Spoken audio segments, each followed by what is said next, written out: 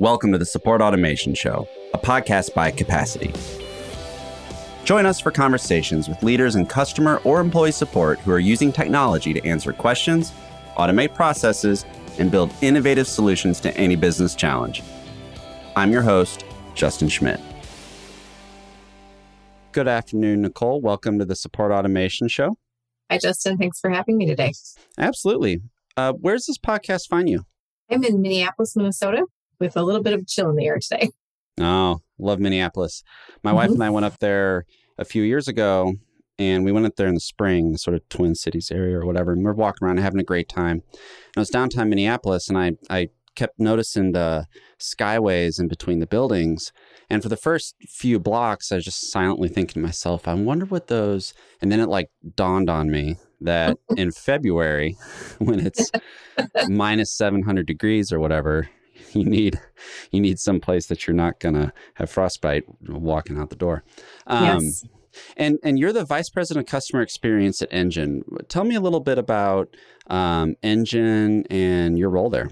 Yes, my role at Engine, I lead the customer experience practice for our Insights division. We have a larger function at Engine, as the Engine group has an Insights and a media and advertising exchange as part of our business as well.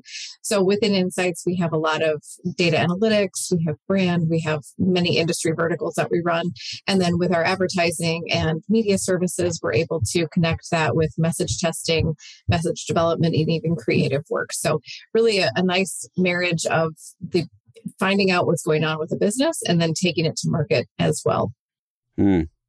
And in your journey to getting where you are, how did you get into CX, and what is it you're hoping to accomplish for, I guess, Engine's customers or Engine's clients? Yeah, so more holistically, I want to help make the experience everybody feels better. I think we're all customers and we're all clients in some capacity in our lives. And I started my career in jobs you do to get you through school as a customer service agent. So I was on the phones answering calls 100 deep in queue, and the metrics you're measured with were get them off the phone as fast as you can. And I never appreciated that. I never liked that. And I didn't use that in my own practice. As luck would have it, and as my career has evolved, getting into research and going through being on a client side of the world and managing primary data collection and research and insights for large firms such as Blue Cross Blue Shield in Minnesota and at Optum Health, getting through that piece of it and then coming to the supplier side, eventually landing at Engine here, leading the CX practice. So I take a combination of being a client, helping clients, and being a customer myself to put together what helps a business progress and what helps customers' experience be even better and promote their loyalty with organizations. Your point about everybody being kind of a client and a customer is an interesting one. Just the other day, yesterday, I think it was. Yeah, actually it was yesterday.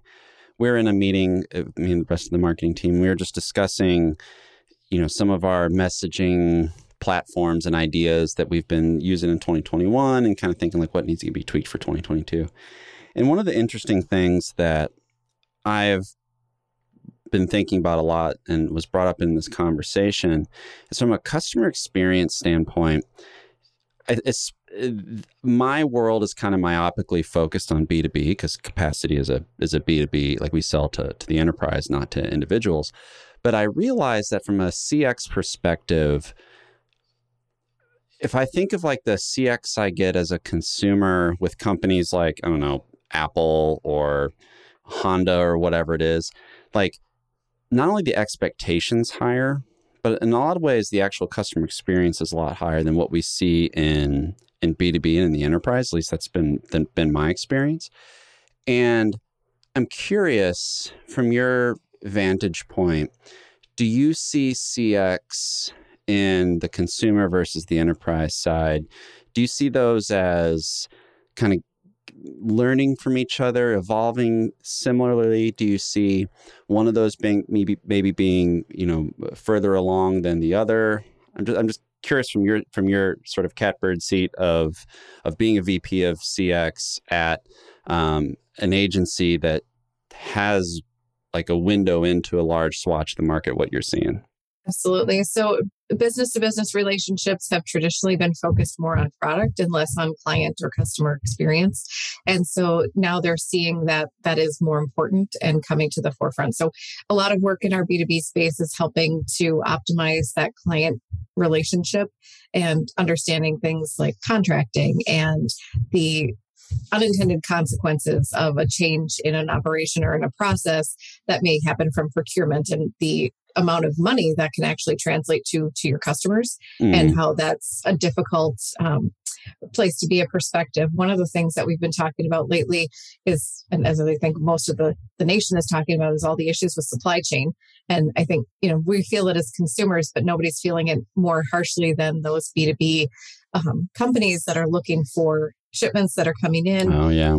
A lot of conversations I have that, not typical things that we think about as general consumers ourselves. Like, I wanted to go and buy the newest iPhone and it was out of stock, or I wanted to get a car, but they didn't have the model I wanted, which we're not used to seeing.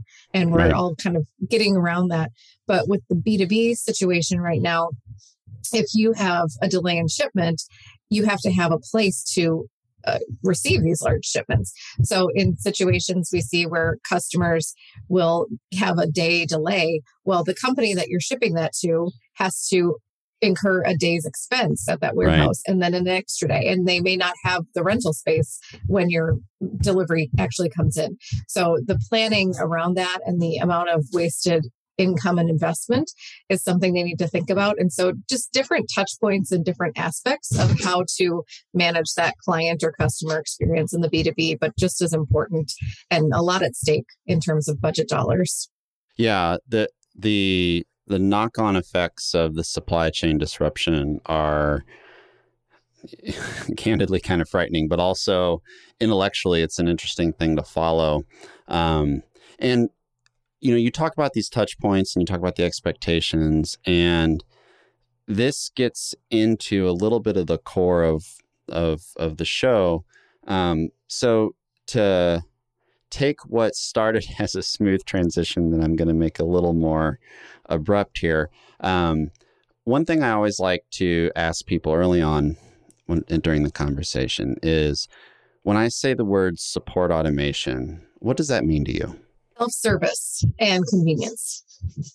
Yeah. So that's what comes to mind first. Mm-hmm. Self-service and convenience. And it's interesting because self-service technology enables a lot of things, right? Like, we're able to even think of ideas now that were just like not even in the realm of thought, say 50 years ago. I always use the example of Uber, right? Uber, Lyft, ride sharing in general. That's not even a figment in someone's imagination until you have cell phones in every pocket and the technology that sort of enables that kind of like fleet tracking and algorithmic availability sorting and everything that something like Uber does to exist, right? Mm-hmm. And self-service in a lot of ways is very similar. It's not that long ago that the furthest tip of the spear in support automation was an automated voice menu when you called your cable company or cell phone company to deal with something, right? And you're sitting there just like suffering, waiting to, when is the right time for me to say, like, speak to an agent or press 0, right? But now with chatbots and some of the decision tree stuff, like, Stonely and those kind of companies We had their chief revenue officer on the show not too long ago. Great episode. Shout out to our friends at Stonely. You just see more technology being, able to make something like self-service even possible, right? And then the convenience factor, this is another good thing to touch on, because ultimately, if you provide customers with convenience, you provide them with not only just the joy of having a convenient experience, but you're also like avoiding more opportunities for them to be inconvenienced. Which sounds trite, but I think it really matters. And if you can present people with enough low friction, good interactions with your brand, the likelihood of them renewing their contract or buying more product from you in the future or recommending you to a friend, all that stuff goes up, right? So but at the same time, there's a bit of a implementation cost to this. And this goes to what you mentioned in the show notes that I thought was very interesting. And that is like technology opens up job opportunities rather than eliminating positions. Because when you talk about automation, it's robots in the factory. It's AI doing accounting versus humans, all sort of immediate things that we sort of jump to. But it doesn't have to be scary. I would love it if you could maybe talk a little bit about what you meant by technology opening up new job opportunities rather than eliminating positions. Absolutely. So in the case that a company is going to do a digital transformation or bring in a new piece of technology, what they should be doing is having an open dialogue with their employees to let them know that their job is not at risk. Their expertise and their knowledge about what they do and how they perform their job function will be needed. What they would like to do, and hopefully more companies than not feel this way, is to really upskill their employees so that they can have new opportunities and grow. And then that keeps them more interested in their job. It gives them more opportunity, internally, more self-satisfaction, builds morale. And so then they become an expert at something new and have the opportunity to go out throughout the company. A lot of education is done through tuition reimbursement. Sometimes it's you're taking the classes, you want to leave that job. In these cases, you can have a mentorship track or an internal track that helps you to go out of a situation or, not see something as maybe a dead end or limited. There's a ceiling you hit in your position. So you don't have to leave the company. You can stay within the company and get more experience and exposure through other ways of working. And technology coming in frees up people to do less remote, kind of mundane day-to-day tasks and use higher level functioning and have that in their day-to-day opportunity. Yeah. And there's also those day-to-day opportunities to initiate sort of higher function work, right? This is a great theme in support automation, and one that I like to touch on with every guest we have. There are both internal and sort of customer-facing opportunities for that to be expressed, right?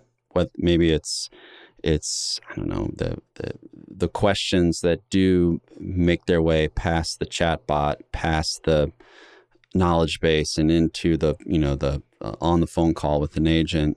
Those theoretically should be the thornier issues that require some human intervention, right?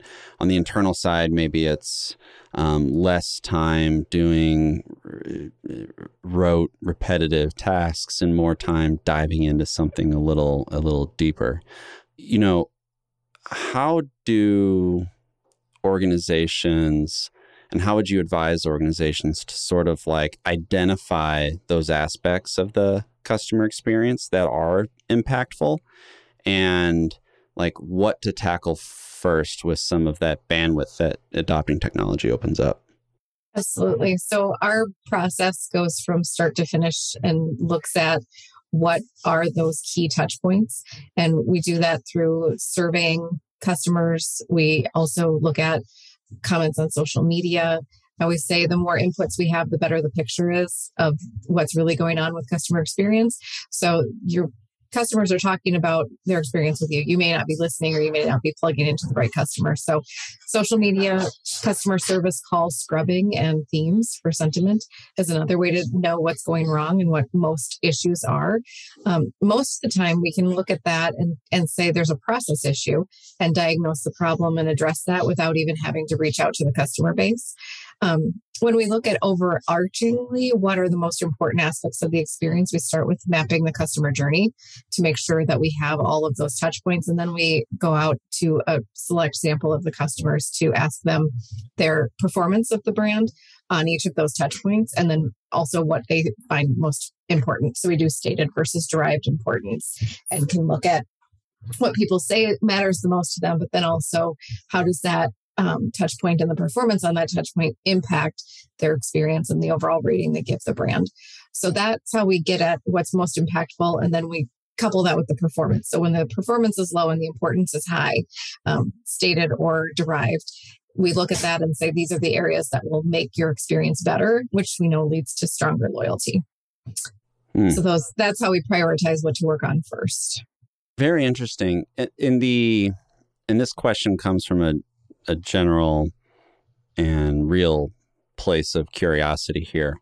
In terms of those customer questions and the surveys, I assume survey methodologies and stuff that you all use with customers, in your career, how have you seen automation and maybe AI sort of enter into that realm and and enable folks such as yourself to get those insights? Is it because as far as I know, we don't have AI writing survey questions quite yet necessarily, but maybe teasing out insights and data. I'm just curious kind of where you see the role of automation and AI in the actual feedback gathering process.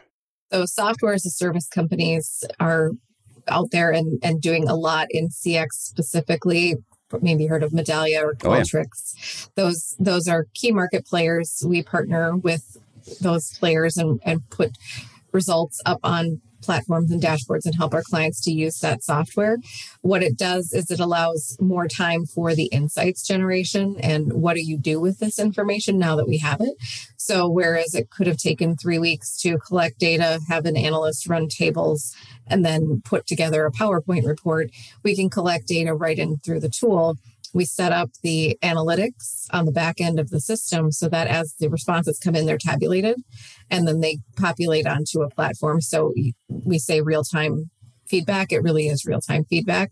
And the advantage that that's presented is that customers, clients can figure out what's going wrong and resolve that. And typically we say between 48 and 72 hours. Like to even do it in 24, but sometimes the supply demand there is hard. So what happens is if you give a negative rating, then you're giving permission to get a call back. We have somebody who's scheduled to review all of these negative experiences and do something for the customer because we don't want to leave a bad taste in their mouth. And we'll proactively address, oh, thank you for telling us. We didn't clean up after ourselves after we serviced your vehicle.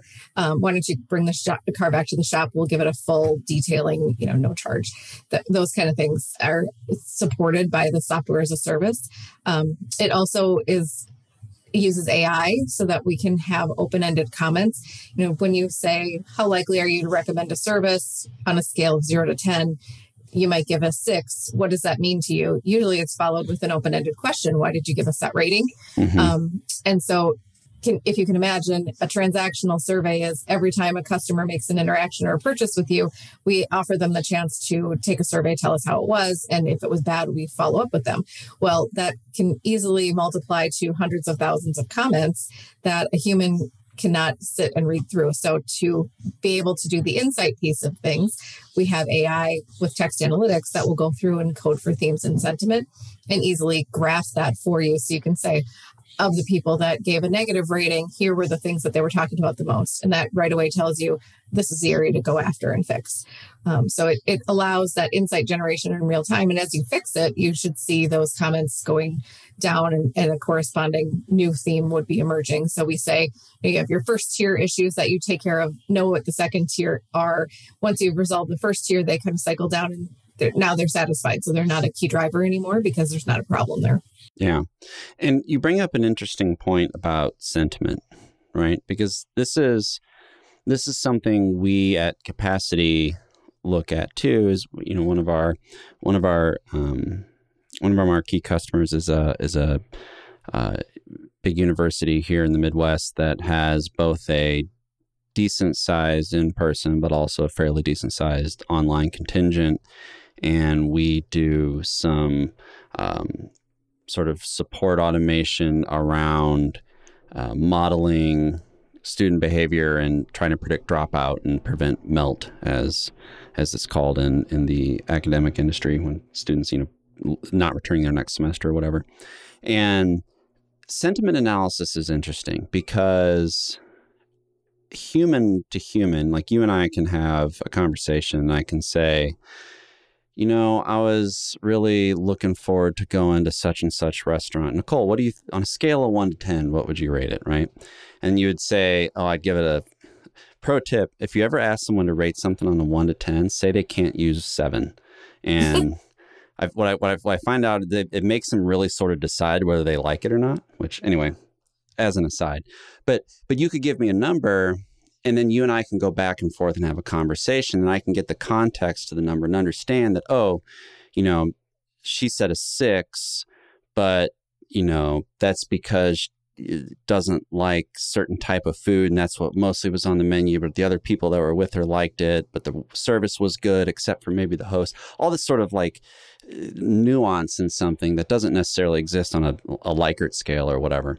But when you have AI kind of look at this, you do potentially bring in the prospect of some sort of bias, right? If the AI is not trained and sort of modeled properly. And bias is very important to not have in your survey. So what do you, my circuitous way of getting to a question here is, I'm nothing if not on brand. What do you guys do? What does Engine do to help customers understand and optimize their CX without introducing bias into the process? So it really is, in terms of the AI and the text analytics piece of it, we come up with a code frame. So humans start the process, and it's based on frequency, and sentiment is coded with certain phrases. There is an acceptance that 70% accuracy is pretty good, is gold standard-ish. If you hear anybody saying they can get 80% or above in accuracy with AI and text coding, I would be a little hesitant to believe that that's true. What we do is we start with that human coded frame, and then we take a look on a continuing basis and refresh, because what it doesn't do, set up for a frequency algorithm, is not going to find those nuanced things that you might want to look for in white space. Another way that we end up kind of validating our own projects is that Engine has Hives, which is a digital online qualitative platform. And I love to use the quantitative with the qualitative to go deeper. So what we'll do is we ask the question in a very neutral way. It's not leading, no bias there. Just tell us what you think, why you think it. And then when we want to go deeper into certain areas, we can have an algorithm set up to tag and invite people that answer our questions in a certain manner that bucket them into different groups. So you can have a promoter in the NPS scale question type example, and you can have a detractor. They rate the same attributes or touch points, but one, it was really poor scheduling, for example, and one had a great time scheduling. They went in to the repair shop, and on the first time they brought it in, they got in and out really quickly. It was done great. The other person comes in, it took them 3 times to reschedule because of certain issues. And this could be the same shop. And it's just, that's how it happened for the one versus the other. So we ask ourselves, and our clients ask, what is going on here? Why do we have such high ratings? But then there's still a problem. And you can see the detractors will rate the key items much more negatively than the promoters, because that's what's making them detractors. So we go back in and say, what's the root cause? And then go to find that and address the issues. And it could be a staff member, it could be a process, it could just be, a broken phone system. Staffing issues are a huge problem right now with just having enough people to serve the customers.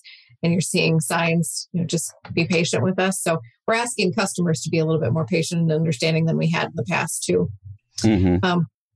But back to your, how do you write an unbiased survey? You really don't ask leading questions. You have a hypothesis. You ask around questions around that hypothesis. You need to be able to set up for the, in an academic sense, you need to set up questions that would prove your alternative hypothesis or accept that nothing is really happening, the null hypothesis. So we go in with that type of design.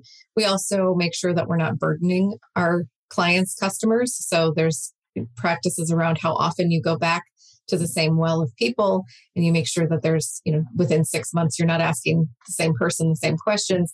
That's more in brand type tracking studies. In customer experience, if it's a voice of the customer, that's a transactional project. And like I said, you can go to McDonald's 20 times in a month, and every single time you're asked how your experience was, you don't have to answer every time, but it's there for you. A relationship-based survey would not do that. It would take a sampling of customers from your organization and ask them at various points along their relationship with you. So think financial services. You take out a mortgage. You probably have a lot of interaction during the time you're doing the application, right after you close on your home. And then now you've got about 10, 20, 30 years before you're still in a relationship with that lender, but you're not talking to them as often. But there's ways that they can reach out to you, and should be, so that they can get repeat business and be helping you. So we help them to foster that strength of relationship in the meantime. So we would be asking, what's your relationship like? What's important to you about servicing your mortgage as you're not actively interacting on a daily or weekly basis? Yeah. And until there's some sort of once every 100 years black swan event where interest rates go down to near zero and everyone refinances and yeah. But you bring up a good point, which is you have to design and saying, you've got a master's degree in psychology and you've been doing CX and all sorts of related stuff for a while. So this isn't, wasting my breath saying it to you, but like, you have to design your survey properly. Mm-hmm. And thank you for coming on the Support Automation Show. This is the nuggets we drop here. But no, kidding aside, you have to design the thing properly. And you also touched on this a little bit when you said that if a technology provider says that they can measure more than 70%, or they say they can measure 90% of sentiment accurately or whatever, that you should, your BS meter should go up. That leads me to another question. I think you're really uniquely suited to provide a lot of guidance for our listeners, being that Engine deals with so many. Like you just deal with all walks of life, so to speak. But, I know Engine's a big company with a lot of offices, a lot of customers, a lot of clients. Like, you've seen the good, the bad, and the ugly when it comes to coming into a situation where people have already implemented technology and it's gone south, or have implemented technology and they've made your job easy. They just haven't recognized it yet. What are some other tips or just things that you would mention are worth keeping in mind for any listeners out there who are evaluating some sort of tool or technology to do surveys or customer sentiment or ESAT or whatever it is? Yeah, the tool is only as good as the person who's programming it. It's really, I think about the features on a remote control. If you know how to turn it on and turn the volume up, you can turn it on and turn the volume up. But there are so many other things that it can do. You can watch on sports mode or theater mode and the media behind that. So the more education you have and the right people programming, it's really important. So, anybody can get a license to these software packages and write a survey and put it out there. That doesn't mean that they necessarily have the correct skill set to be writing that survey. You ask how you don't introduce bias. You don't ask a leading question. You don't ask a double-barreled question. It may seem easy to write a survey. It's really it's an art and a science, and it takes psychometricians study the right type of scales. They study the right number of words. There's the magic number of 7 plus or minus 2 is what we can hold in our memory at any given time. If you're doing work with children versus teens versus adults, different reading levels. If you're doing work considering your population, you're surveying. I do a lot in the healthcare space. If we're working with Medicare, Medicaid, certain government programs, we want to make sure that the questions we're asking, the respondent is understanding what we want to get at. So reading level is an important question that we ask ourselves. Okay, is this survey written at an 8th grade reading level? And for some projects that I've done as a supplier and as on the client side myself, it was a mandatory standard that if we surveyed certain populations, the survey was written at an 8th grade reading level, because there are some words that people don't know. They're not going to go and look them up, and you're going to get, garbage in, garbage out. Don't ask a question that you can't get the right answer back from. And just don't make it so complicated. Yeah. But without that training, you could not know those things and be a little dangerous, making conclusions and guiding your organization to spend money and resources in areas that your results may not support, even though you believe they do. Mm-hmm. Interesting. Changing gears a little bit here. We'd also talked about, or rather, let me start that over. See, we've each done one now.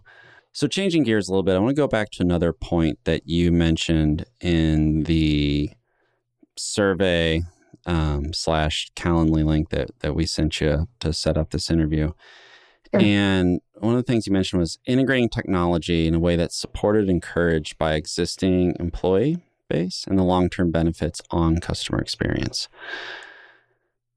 This is an interesting question, because there's sort of two parts in it, right? And one is like integrating technology in a way that's supported and encouraged by the employees, but then also keeping in mind the long-term benefits on customer experience. I'd love it if you could sort of double click on that. So the technology can help employees do their job more efficiently and more effectively. And so, again, coming back to a healthcare example, if you're a customer service representative working for a health plan, you could have a book that's inches thick binder on your shelf with different benefits and different product terms and all of the acronyms that we use in healthcare. Mm-hmm. There could be 4 screens literally at these individuals' desks, and they have to go into a certain system that uses docs or old programming language, and then they have another Windows-based program, and they have to navigate all of these different things. It's very hard to do your job and literally make sure that you have months of training to understand where something is. Mm-hmm. We all went home, and these poor individuals, I remember being a phone rep, and you would have pieces of paper with certain codes and certain facts that you learned that you encountered a lot written on the wall.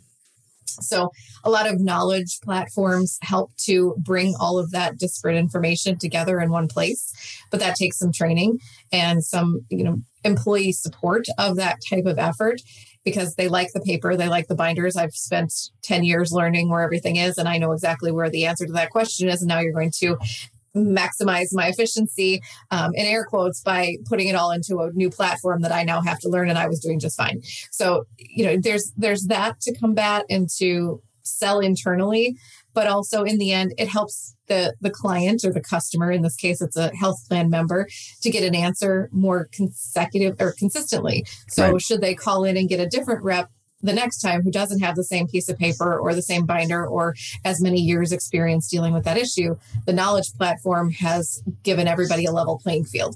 So it benefits your customer. It makes things easier for that newer representative.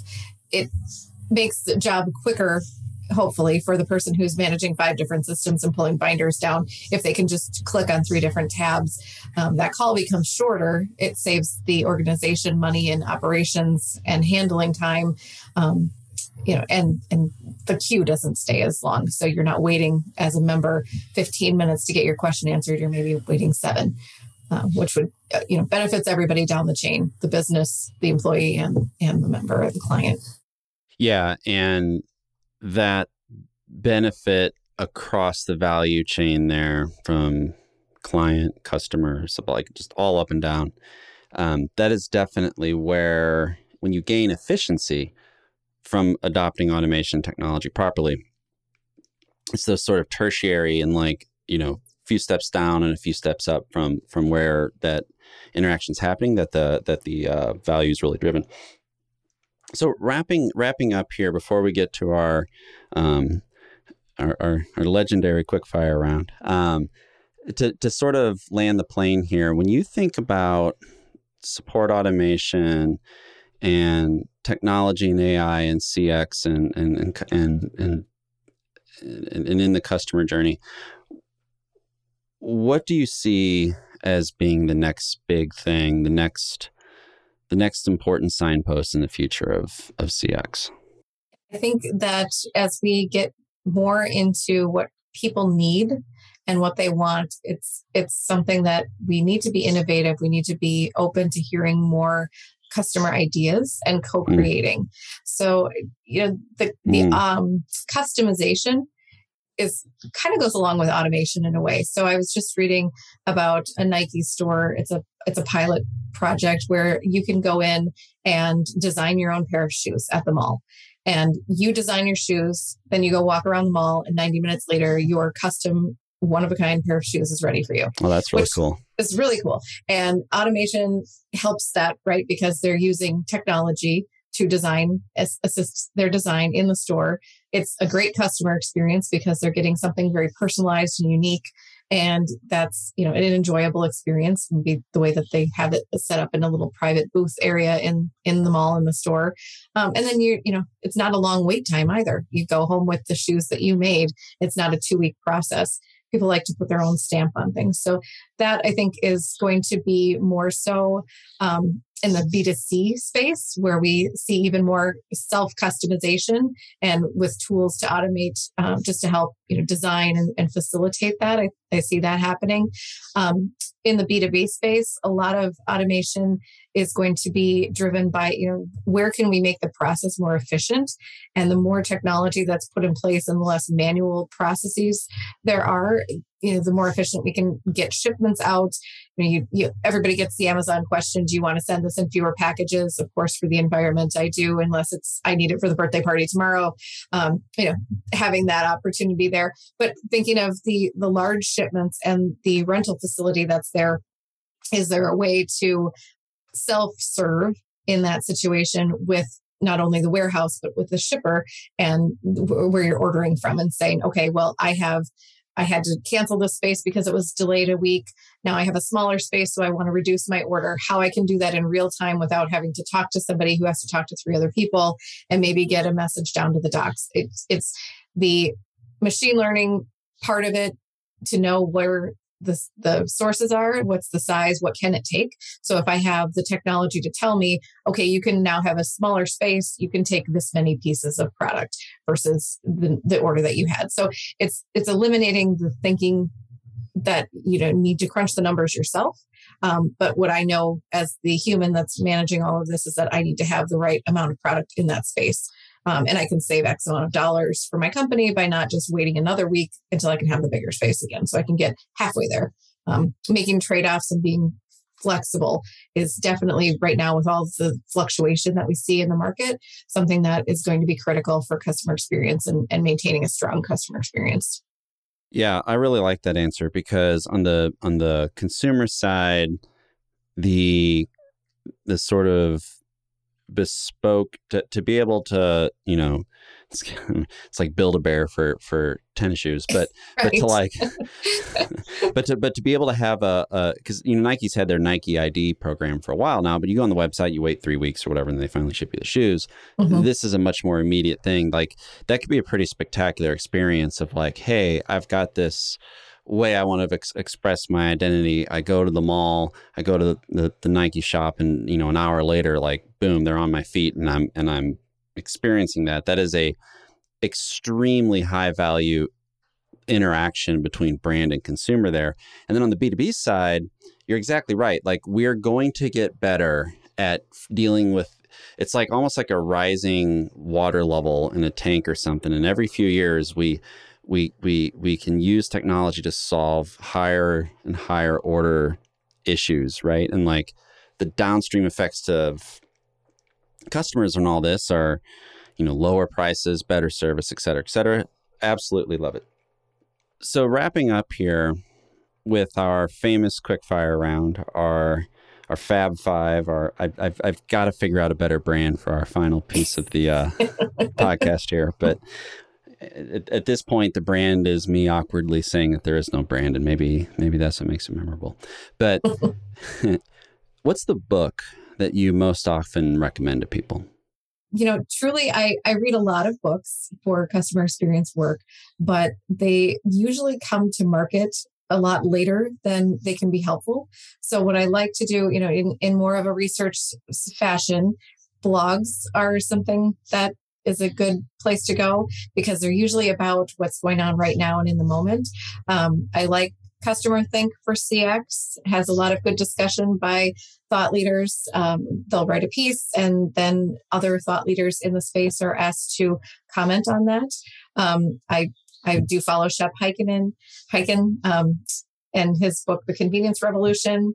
It has been influential as well. He talks about removal of friction. Really what I think customer experience boils down to is make things easy for people, make them feel valued. And really, if you do your job in a way that respects people, respects their time, you're going to have a satisfied customer experience. Even when something goes wrong, if you come back to it and say, with empathy and kindness, I understand where you're coming from, no way around that. And maybe not no way around that, but what we can do to mitigate the negative effects are, and take that approach. So empathy is highly important. It really is. And it's something that I've become acutely aware of its presence and absence the last 18 months in my interactions with people. You mentioned being respectful of time, which as a automation vendor, one of the big value props we always espouse is saving time and whatnot. And we have a long-running webinar series that we do where yours truly speeds through a bunch of productivity hacks. So that leads me to my next rapid-fire question is, what's the best productivity hack / tip that you've ever heard that has stuck with you? The framework that I use is what urgency, importance, and that kind of matrix. So what's most urgent, what's most important, and when is the deadline? So really, when I'm feeling overwhelmed and what I need to get done, it's okay, what's the thing that's due next? And what's the thing that's the most important, and prioritizing that way. Also figuring out when you have little pockets of time, what you can accomplish on the to-do list versus when you need a longer period of time. So the automation helps with those little pockets. Can I go and talk to, can I go read the dashboard right now and get a sense of what's going on versus can I sit down and immerse myself in data tables and do analysis? Probably not, but at least I can keep tabs on where things are right now. And when I have an hour, then I can dig into it more deeply. It's a nice way to use technology in my space and with the way that our clients use technology is to say, I'm going into a meeting. My boss is going to ask me, what are the 3 key findings that I need to know about right now? We purposely keep a contact with our clients and know when they're having those meetings so that we can support them ahead of that and send an email. We don't even have to get on the phone. So it's here's what we've looked at. Building in time to the process, automation with technology to help support that as well. It's rare that I give a plug for another software company on this show, but I'm going to do it right now. There's a little app you can get called Clockwise. I'm pretty sure it's only Google Calendar. They might have Microsoft Outlook O365, whatever they call it. But we use Google here at Capacity. But what Clockwise does is if 2 people, it basically looks at your calendar and tries to move your meetings, if it can, to another spot so that you can maximize the amount of time in between meetings on your calendar, which is great because a lot of times I'll end up with, and I'm sure you as well, you end up with a day where you have a half-hour meeting, let's say, then you have 15 minutes, then another meeting, then you have 30 minutes, then another meeting. And it's like, if that 30 minutes was an hour or 2 hours, I would get so much more done today. So shout out to our friends at Clockwise. Wrapping us up here, if there is one person in the world of customer experience that you could meet for a coffee or a cocktail, depending on the time of day and whatnot, who would it be? I would like to sit down with Gene Bliss. So coming into customer experience from traditional tracking and work in that nature and seeing what the broad landscape really is, and beyond the one voice of the customer bubble, beyond what the software provides us, making that whole package. I think, as she's been one of the pioneers in creating the experience piece of customer experience, I'd love to sit down with her and pick her brain. Love it. Well, Nicole, thank you so much for joining me in this conversation today. I think we've learned a lot about what really goes into practicing good customer experience.